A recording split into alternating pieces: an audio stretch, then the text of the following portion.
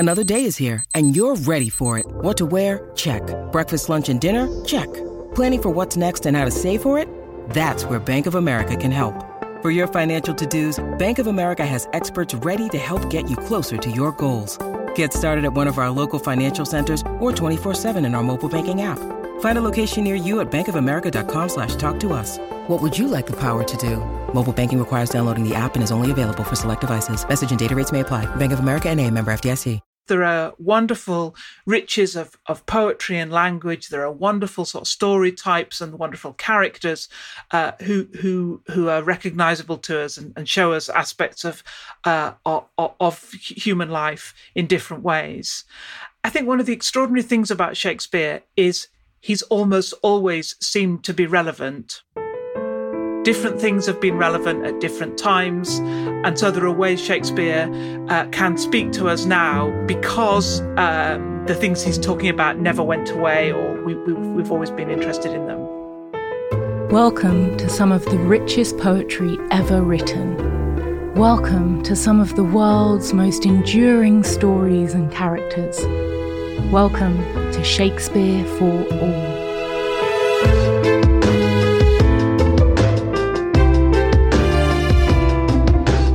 William Shakespeare was a playwright who lived and wrote in England in the late 16th and early 17th centuries. Today, 400 years later, his work is read and performed all around the world. In this audio series, we will introduce you to his life and work.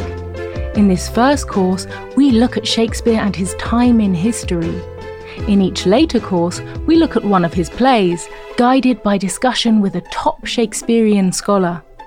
These courses won't assume you've already read the play, so you can use the course to enrich your understanding after reading the play, or as preparation before reading. We'll start by providing essential background, context, and a complete plot summary. Then we'll move into a discussion of the play's central themes, questions, characters, and elements of language. Finally, we'll listen to Shakespearean actors perform key speeches from the play and hear our featured scholar's analysis of that speech. This series is called Shakespeare for All because, whoever you are, this series is for you. Maybe you don't know a lot about Shakespeare. Maybe you think you don't know anything.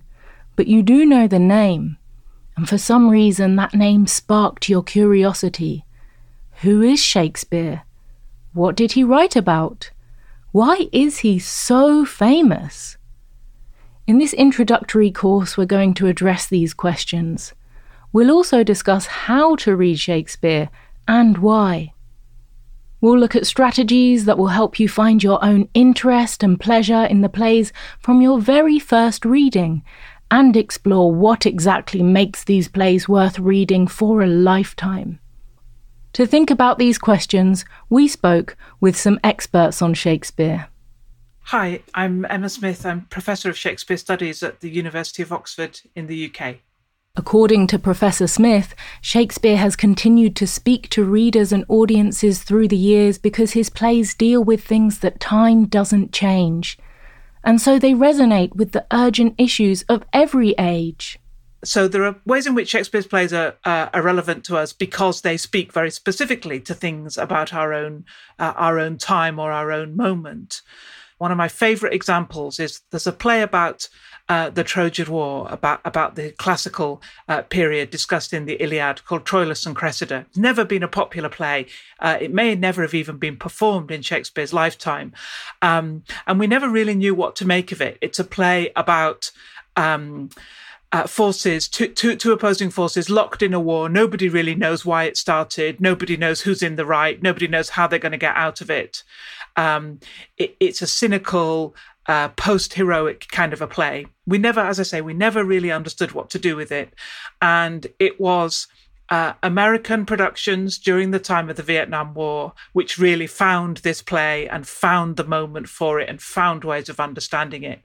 So Shakespeare's plays can come back to us at different times and be suddenly relevant in ways that we hadn't anticipated. One reason Shakespeare's plays find such unexpected new meanings is that they've travelled so far from their original setting. Because Shakespeare was essentially England's national author, English people brought Shakespeare with them as they travelled around the world trading and establishing colonies. And they go with the English language really across the globe, in some great ways, in some great globalizing ways, and in some more negative ways as part of empire and the legacies of the way Britain tried to impose itself on different populations. So the plays ride along with the spread of the English language across the globe. So there's lots of practical reasons how Shakespeare becomes Shakespeare, but there are some intrinsic ones too. I think the reason Shakespeare lends himself to all that travel is a kind of openness in his plays. I think Shakespeare was never that topical. And so because he was not particularly well rooted in certain ways in the fashions of his own period, he's been more available to us in reading and thinking and creativity and performance and translation ever since to sort of remake for different times and different places.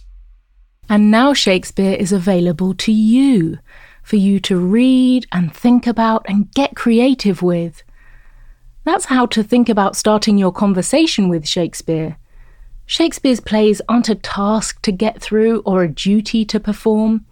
They're like a multiverse, dozens of different and exciting new worlds for you to chart your own way through, taking the paths that you find most interesting. You're not doing it for an exam. You're not doing it for a test. So you can pick and choose the bits that you enjoy and the bits that speak to you, the kinds of plays or the kinds of characters or the kinds of moments. You can dip in and out for bits that have a kind of poetry that speak to you or have a kind of dynamic that speak to you. So I think it is worth trying to find your own way to enjoy Shakespeare. Beyond the play's wonderful characters and storylines, part of the great pleasure of Shakespeare lies in becoming connected to the thousands, the millions of other people who have also read his plays and found something in them that illuminates their own lives, however vastly different all those lives may be. Being part of a Shakespeare conversation is to speak across countries and across times and to be in a kind of dialogue, which is an extraordinary privilege. You know, people have been reading or performing a play like King Lear for centuries, and we can kind of coincide with them over this shared ground. You may find, of course, that Shakespeare's plays don't speak to certain things that are important to you, or that you disagree with what they say. That's okay too. We should approach Shakespeare like a person, not a god. We should talk with him, question him, argue with him, and make those arguments part of the vast global conversation that audiences and artists have been having with Shakespeare for centuries. Being able to join in that conversation can enrich your life, just as the plays can. And it's in that conversation, in the room with all of us, that Shakespeare really comes alive. Ultimately, I think the reason Shakespeare is so important and so worthwhile, and the reason I would urge you to have a go in whatever way is available to you, is because I think, contrary to what we often assume about Shakespeare, this is a body of writing which has got room for us. So I've written a bit about a quality in Shakespeare which I call gappiness. And by gappiness, I mean there's lots of ambiguity, there's lots of things that are not resolved, there's lots of questions that are asked and not answered. There are lots of holes in motivation or plotting or description or our sense of even what the action that happens. And these are all places for us to kind of get in there and complete the plays in a way that works now or works with our experience or our sense of the world. I think for some people that's a liberation. I hope that's a liberation. I think for other people, it contradicts maybe ways they've thought about Shakespeare before, that Shakespeare, there was a message in Shakespeare's plays, and that our job is to try and find that message and to work out what he was trying to say to us. I don't think that isn't what Shakespeare is like for me, that Shakespeare's not trying to send me a message, and it's not my job as an interpreter to work out what that message is.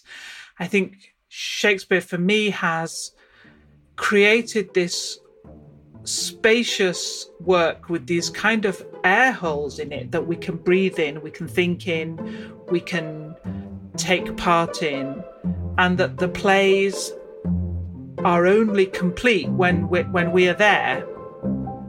Just like a play, I guess, only happens really if there's an audience. I think the plays only happen if we're there to complete them.